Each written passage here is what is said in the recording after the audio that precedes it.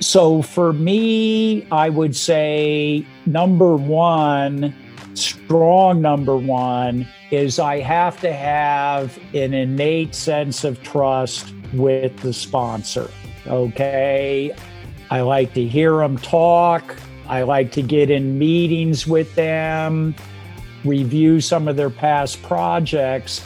For me, it's kind of a gut instinctual feel. This is Passive Wealth Strategies for Busy Professionals. Thank you for tuning in. Today, our guest is Arn Senadella. Arn is a real estate investor who is now based in Greenville, South Carolina. And today we're talking about transitioning from single-family property investments to passive syndication investments.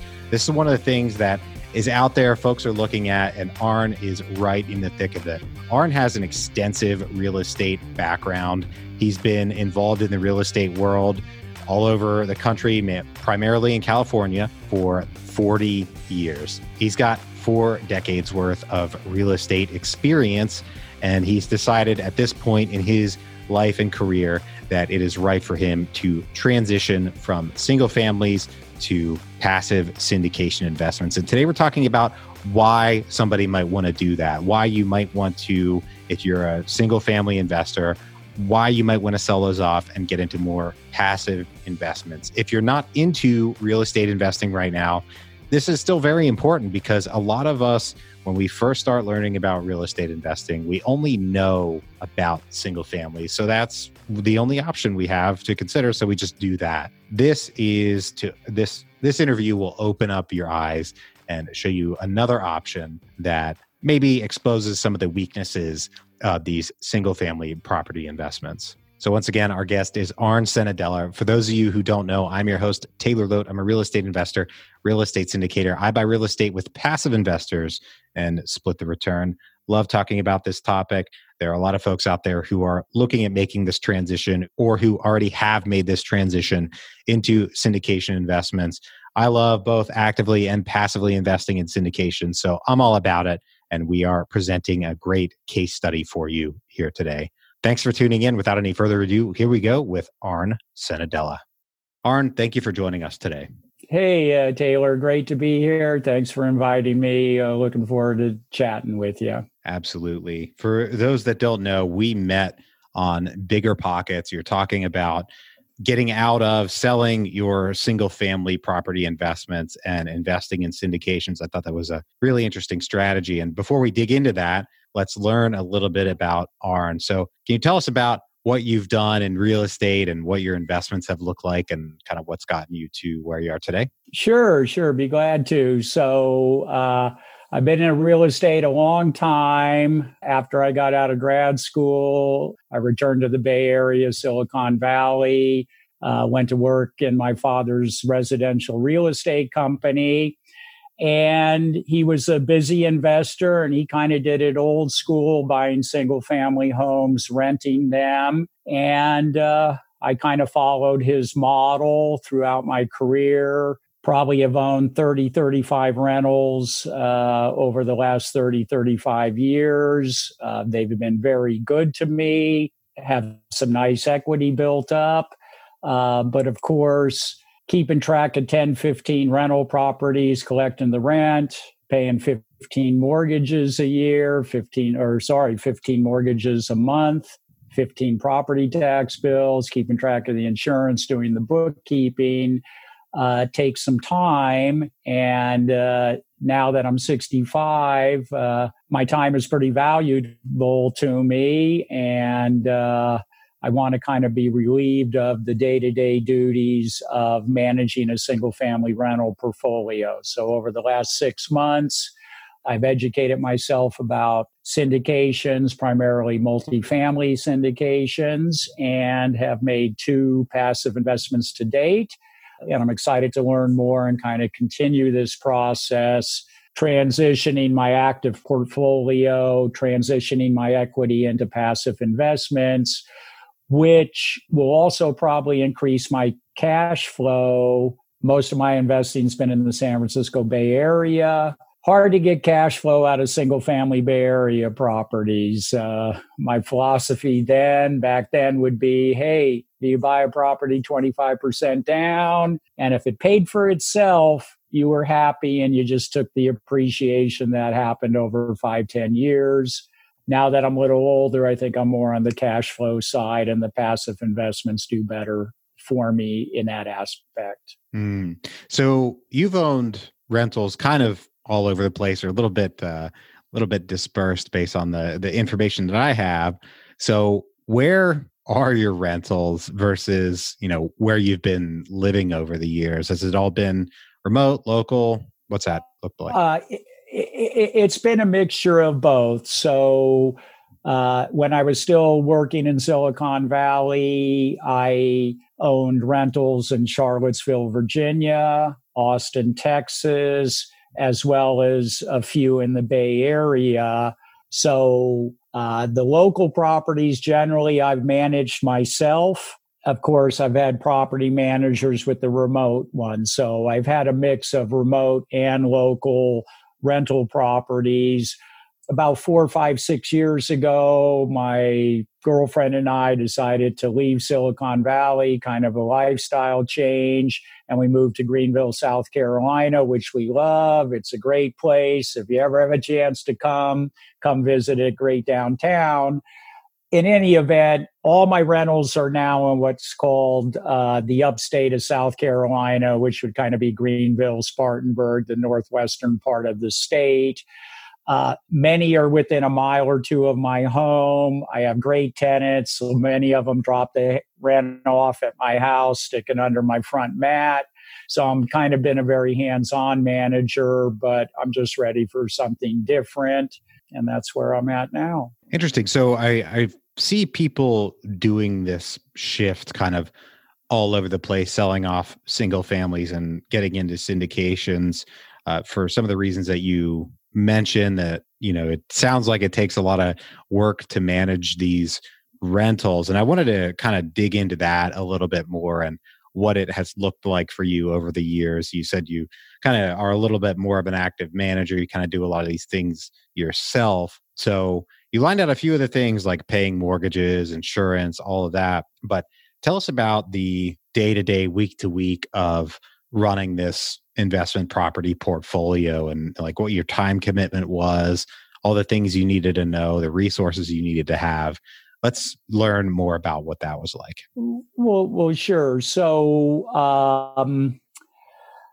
one, you have to kind of build up a team of vendors. Most single family rentals, you're generally going to have two issues. It's either going to be plumbing or it's going to be HVAC. So I've always developed good relationships with my vendors, and I generally have a go-to vendor, and it's a nice relationship. I'll call them up. I'll go, Arn, the HVAC is not working over at this property, say on Buste Avenue. Here's the tenant's name and number. Call the tenant, make an appointment and go over.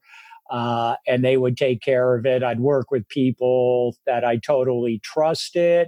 I would show them the respect not to hassle on their invoices. If I felt they were giving me a fair price, that was fine. It was more important to me just to get the job done right, and be done with it, because I didn't kind of want the headache. So that made my life a little bit easier, having service vendors that I could count on and trust, and who knew me and who I had a relationship with.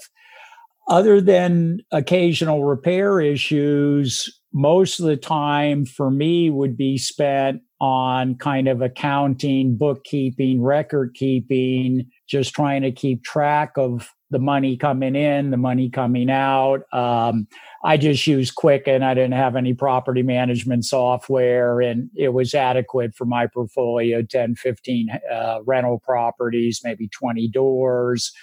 But even the record keeping takes some time. The rent comes in, you got to get it to the bank to deposit it.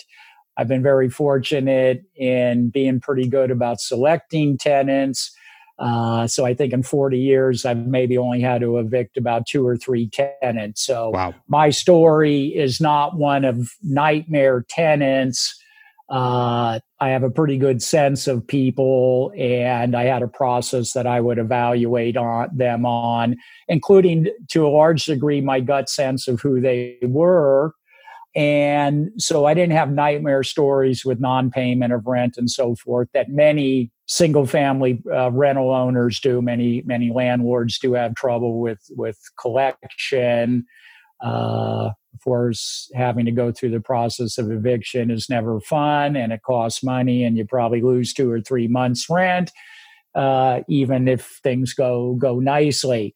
So for me, it was more just the record keeping, the files, turning the data over to my CPA, that I probably spent most of my time. And in reality, it was probably no more than on average, 5 to 8 hours a week to do the bookkeeping, but it's still something that needed to be done. And so, I had to do it.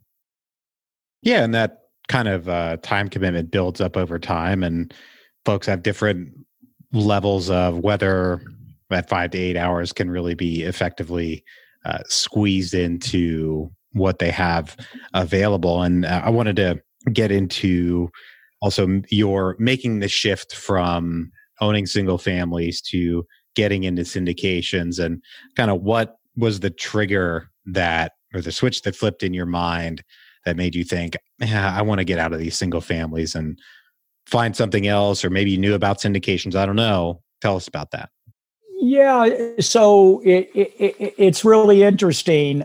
When I moved to Greenville, I met a nice young guy on the treadmill, and we struck up a conversation, and he happened to be in real estate, and we've kind of become friends, and we talk to each other and so forth.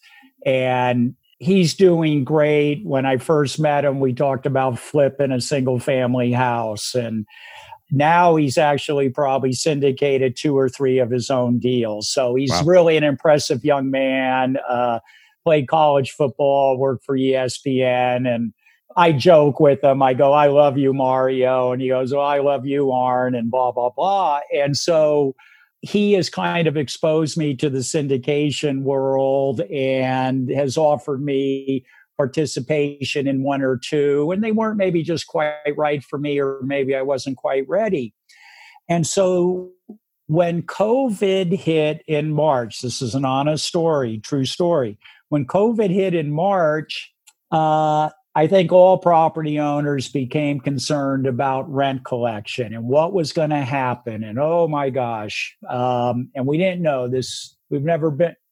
I've been in the business since 78. So I've been through a lot of economic changes, up, down. I sold houses when mortgages were 16.5% interest. I paid 11 3/4 to buy my first house. So when I see rates at 4, it looks pretty good.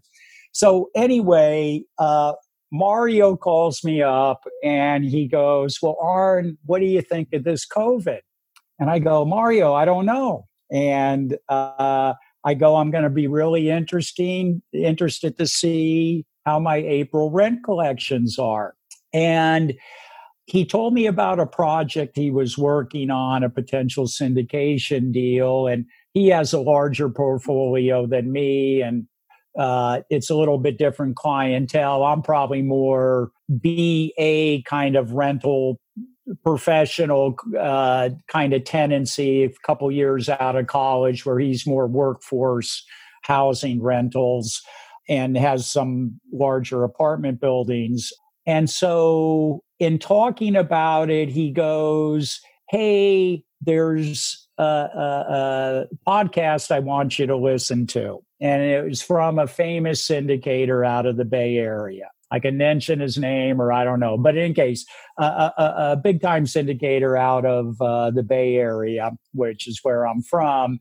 And he was discussing COVID and what impact it might be on the market. And that was really the switch, honest to God. At that point, I started listening to 2 or 3 hours of podcasts a day. The gyms were closed. I'd go on my bike and I'd listen to podcasts.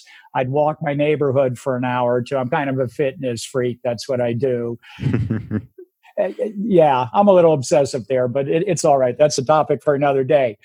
But so it really just started to intrigue me. So I just listened to podcasts, started following maybe 10 or 15 of the top podcasts in the syndication space.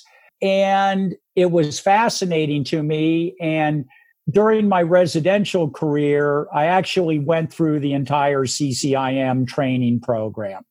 And I have a science and math background, so kind of the numbers and this and that appeal to me.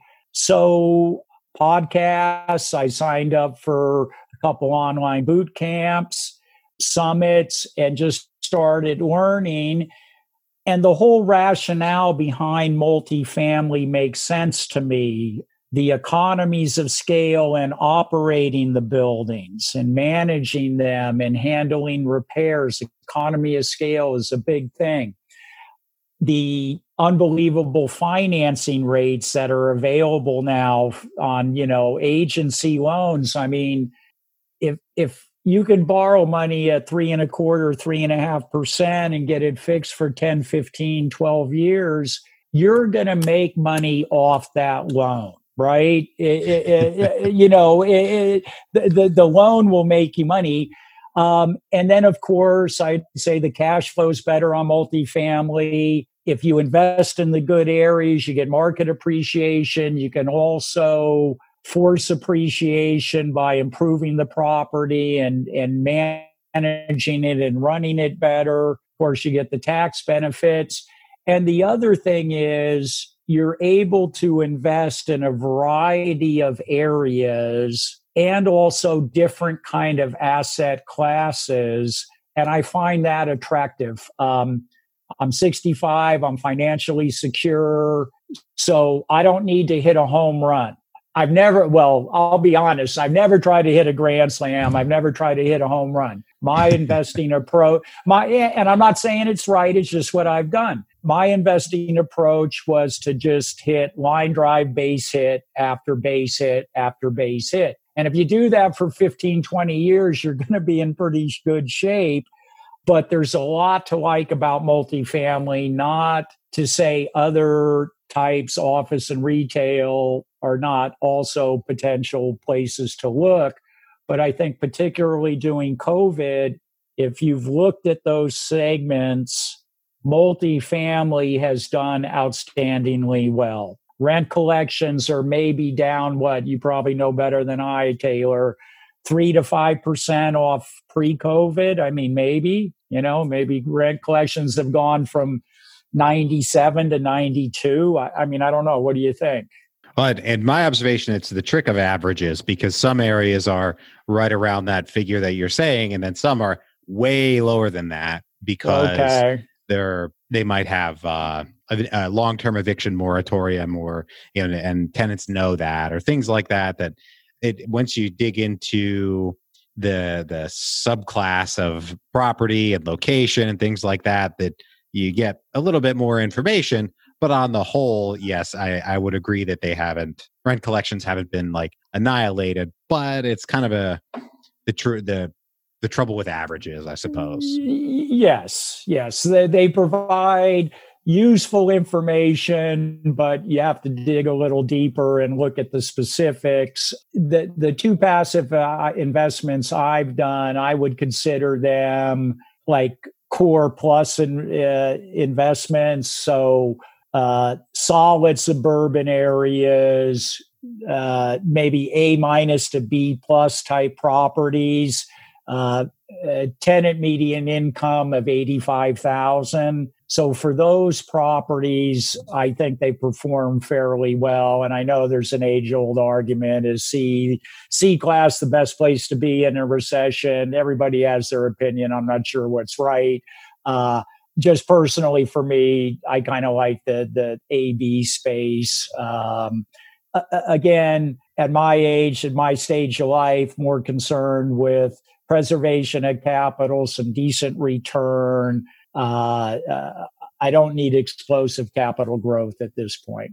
So yeah, I'm glad you alluded to and kind of shifted toward the syndications, because I wanted to really dig into what somebody like yourself, you have an extensive experience, extensive years and years, decades of experience in real estate, both as an investor and working in real estate. And what do you look for in these syndications that you're looking at? And when you're evaluating a passive investment, and particularly you're comparing a passive investment against single families that you already have. So I'm sure there are some passive investments that aren't good enough for one reason or another. So let's talk about that, what you look for, what you're turning down, what you're going for. Let's get into it. Sure. Yeah, great question. And hopefully, I'm sure most of your audience kind of weighs and have their own criteria, and they're trying to sort through how they need to evaluate for their particular situation. One size doesn't fit all. Everybody has a little different perspective. One's not right, one's not wrong. It's what's best for the individual person. So for me, I would say strong number one, is I have to have an innate sense of trust with the sponsor. Okay. I like to hear them talk. I like to get in meetings with them, review some of their past projects.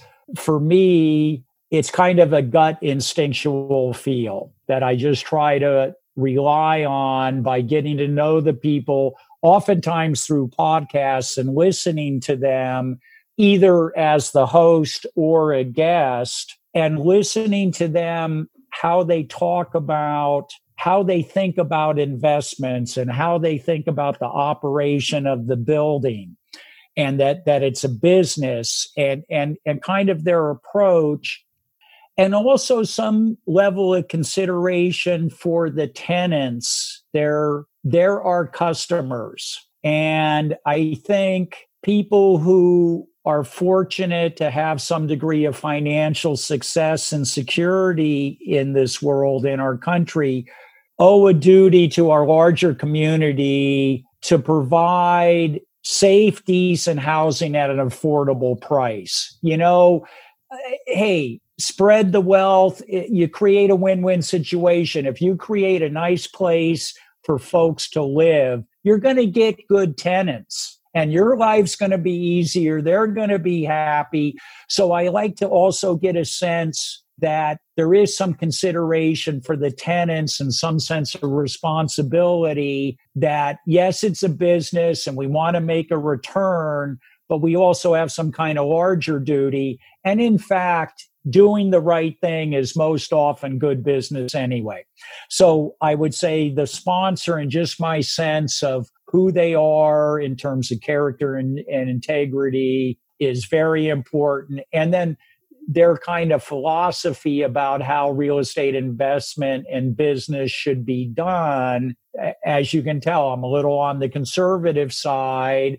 So I like a little more conservative approach. I think one of the passive investments I went in, it was 65% loan to value. They weren't financing it out. The break-even point, which is how many percent of your units need to be rented in order to pay the debt service, was, I think, like 54%. Wow. Right? So I kind of look at those things. So I'm not going to be interested in a big value add type project, particularly right at this time in the cycle. Maybe a year from now, I'll feel a little differently, but I think now it's just, let's kind of hunker down. Let's be smart. Let's not be foolish. So I think that's my kind of approach. Of course, there are areas that I like in the country. I moved to the Southwest for a lifestyle change, but getting to know many of the cities in the Southeast, we almost moved to Charlotte. We decided to go to Greenville. We love Nashville. There's a lot to like about the major metropolitan areas in the Southeast in terms of population growth, job growth, housing affordability. Nothing against Texas, which is a great market, and I've invested in Austin and did very well. but I particularly like the Southeast. So I think that's the other thing, kind of the location. We've already discussed I'm kind of more a Class A, Class B type investor. My other passive investment has been in the Boise area, which I've been trying to get into for years. So I kind of like areas that I think are on the move and that have some growth ahead of them while still kind of being affordable and offering kind of reasonable cash flow. So great. I appreciate that. We got quite a bit of information there, and I'll try to unpack some of it just to line it back Please out. do. Yeah, summarize it. Yes, please. Thank you. So you first look at the sponsor and their ethics, the feel that you get from them, and you'll evaluate that by listening to them on podcasts, getting to know them, looking at their past deals, things along those lines. And then you move on to the deal itself, and to backtrack a little bit and explain one of the terms that you used, break-even occupancy. For those of you listeners out there that don't know, he said that deal 54% occupied in order to break even. That means they need to have paying tenants in 54% of the units, and that is very, very, very low. So that would be considered a conservative deal. So that's fantastic. And then you're going to look at the deals themselves, make sure the tenants are being treated well, and you're not looking for home run deals. You're looking for, like you said, to continue with the baseball analogy, solid base hits in markets that you like. There are a number, but we can get into that on another day. But yes, markets with solid love fundamentals. to. Yes, love to. It's fascinating. I mean, one of the things I love to do is fly into a new city or drive into a new city. We usually get a hotel room kind of right downtown. And then we just get out and get about and talk to the people in the restaurants and the bars and the parks, drive some neighborhoods, talk to some real estate folks. But those real estate folks are always trying to sell you something. So if you're talking to the waitress at lunch, she's going to give you her honest take on what's kind of going on. And so for me, it's very fun to go into different new markets and the old boots on the ground. For us, it's more fun. So we're not marching around with boots on, but so I kind of enjoy learning new cities. I've taken 2 trips to Huntsville, Alabama, and love that as a market. Haven't been able to find anything, but anyway, so I enjoy learning new markets. Yeah. The search continues. I love it. Right now, we're going to take a quick break for our sponsor. Have you ever wanted to invest in the private lending and debt side of real estate? You might find that going out and finding borrowers on your own is tough. When you find a borrower, you have the task of evaluating their plan all on your own. And the traditional way of lending private money highly concentrates your risk because you'll probably be funding the whole rehab loan on your own. That meant writing loan checks well into the hundreds of thousands of dollars, placing a lot of risk in individual borrowers and properties. Not to mention, there's a lot for you to know in terms of how to structure these loans so that you can help protect yourself and work with the borrower in your interests. Now, there's a new way to invest in the debt side of real estate that turns the private money lending space on its head. You can invest in a variety of debt instruments with this new platform with as little as $10 in each opportunity.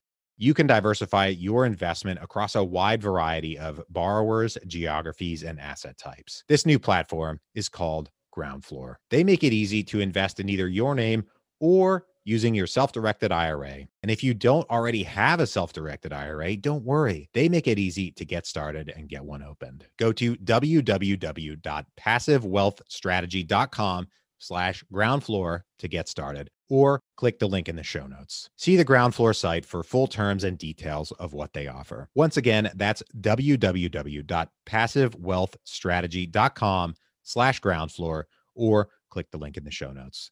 Back to the show. All right, Aaron, I've got 3 questions I ask every guest on the show, as you know, because you're a listener. Are you ready? I hope so.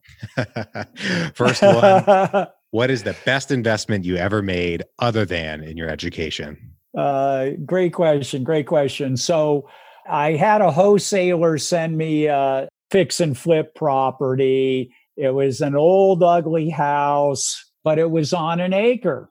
And it wasn't far from my house. And so I took a look at it. The house wasn't much. It didn't really seem to be able to make much. I couldn't make much just fixing and flipping it, but I thought it had some subdivision potential. And since I keep track of the zoning planning commissions meeting in the city, I knew there had been a recent subdivision application about a half mile down on the same street. So I looked it up, found out who the engineer was that did it, talked to him. He said, yeah, we can subdivide it. So I subdivided off 2 lots. We renovated the house, sold the house for a profit, ended up having the 2 lots, which we sold to builders about 18 months. And that was a very successful deal due to me recognizing with the acre there were subdivision possibilities and tracking down the engineer who had did the deal down the street. So I couldn't make it contingent. I had to take a leap of faith, but based on talking to the engineer, I had pretty good sense we could do it, and we could. So that one worked out well.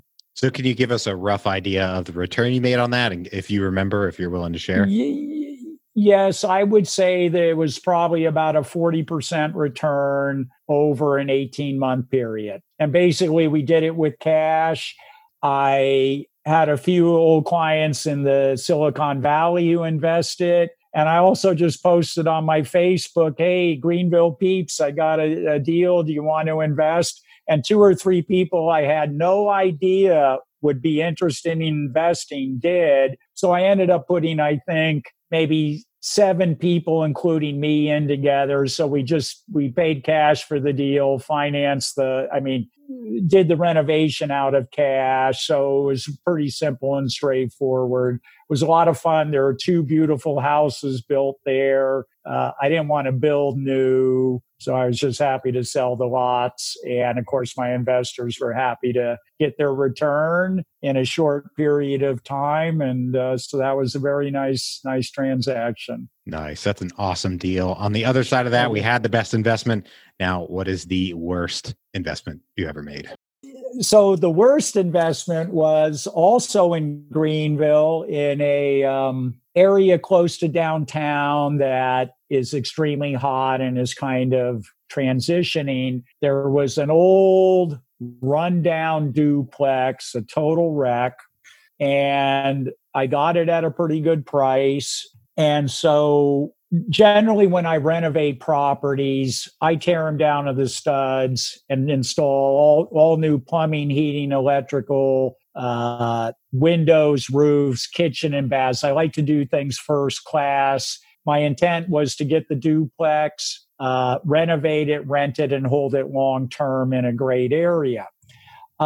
It turns out, even though there were duplexes on the street, the property was zoned single family. And I kind of knew that, but it didn't seem to me to be a deal. There's affordable housing issues in Greenville, like there are in many areas of the country.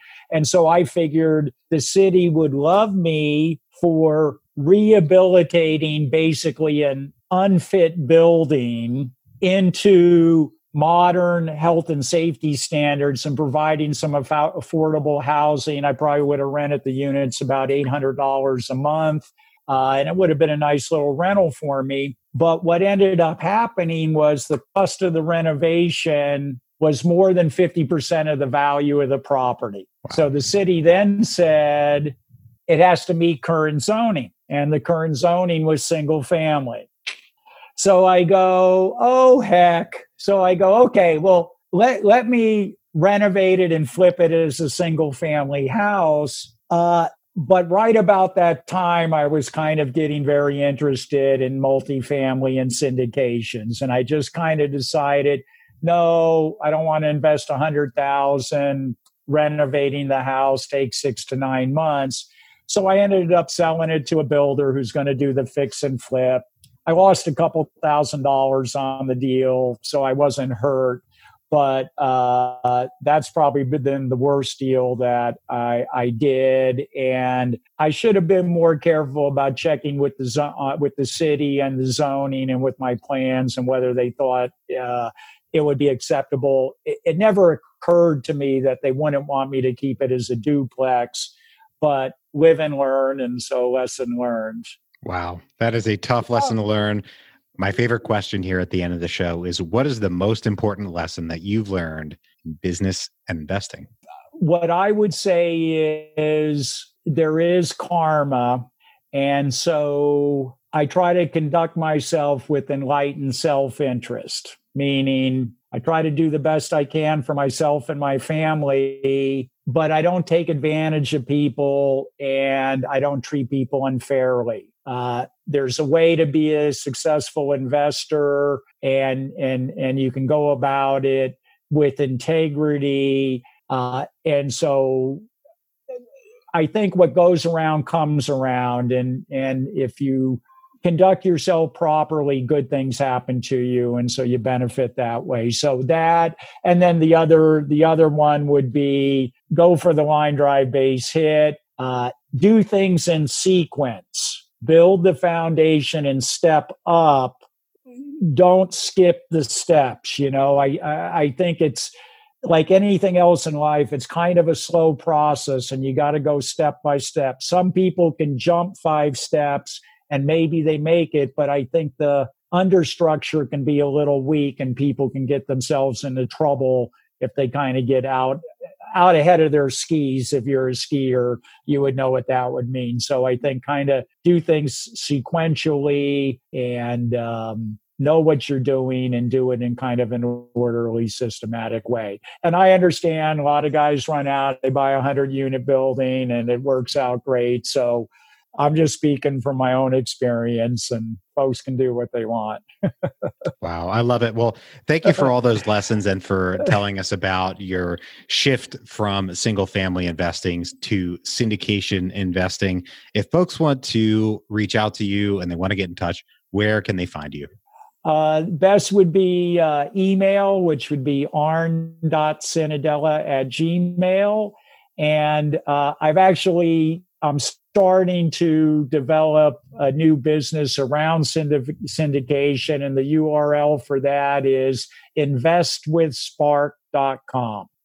Investwithspark.com. Yes. Love it. Love it. That's great. Yes. Okay. So you can track me down. Cell phone, still kept the Bay Area cell phone, 650-575-6114. Happy Awesome. to talk to folks about real estate. Your phone is going to get blown up, my friend. Thanks for joining us today. With all your listeners. Yeah. Hey, it's been a pleasure. It's been great to meet you face to face, so to speak. Likewise. Thanks for joining us today once again. For those out there, thank you for tuning in. If you're enjoying the show, please leave us a rating and review on Apple Podcasts. It's very much appreciated. Helps other folks learn about the show. If you know anyone who could use a little bit more passive wealth in their lives, please share the show with them and bring them into the tribe. Thanks for tuning in once again. I hope you have a great rest of your day and a great week. We'll talk to you on the next episode. Bye-bye.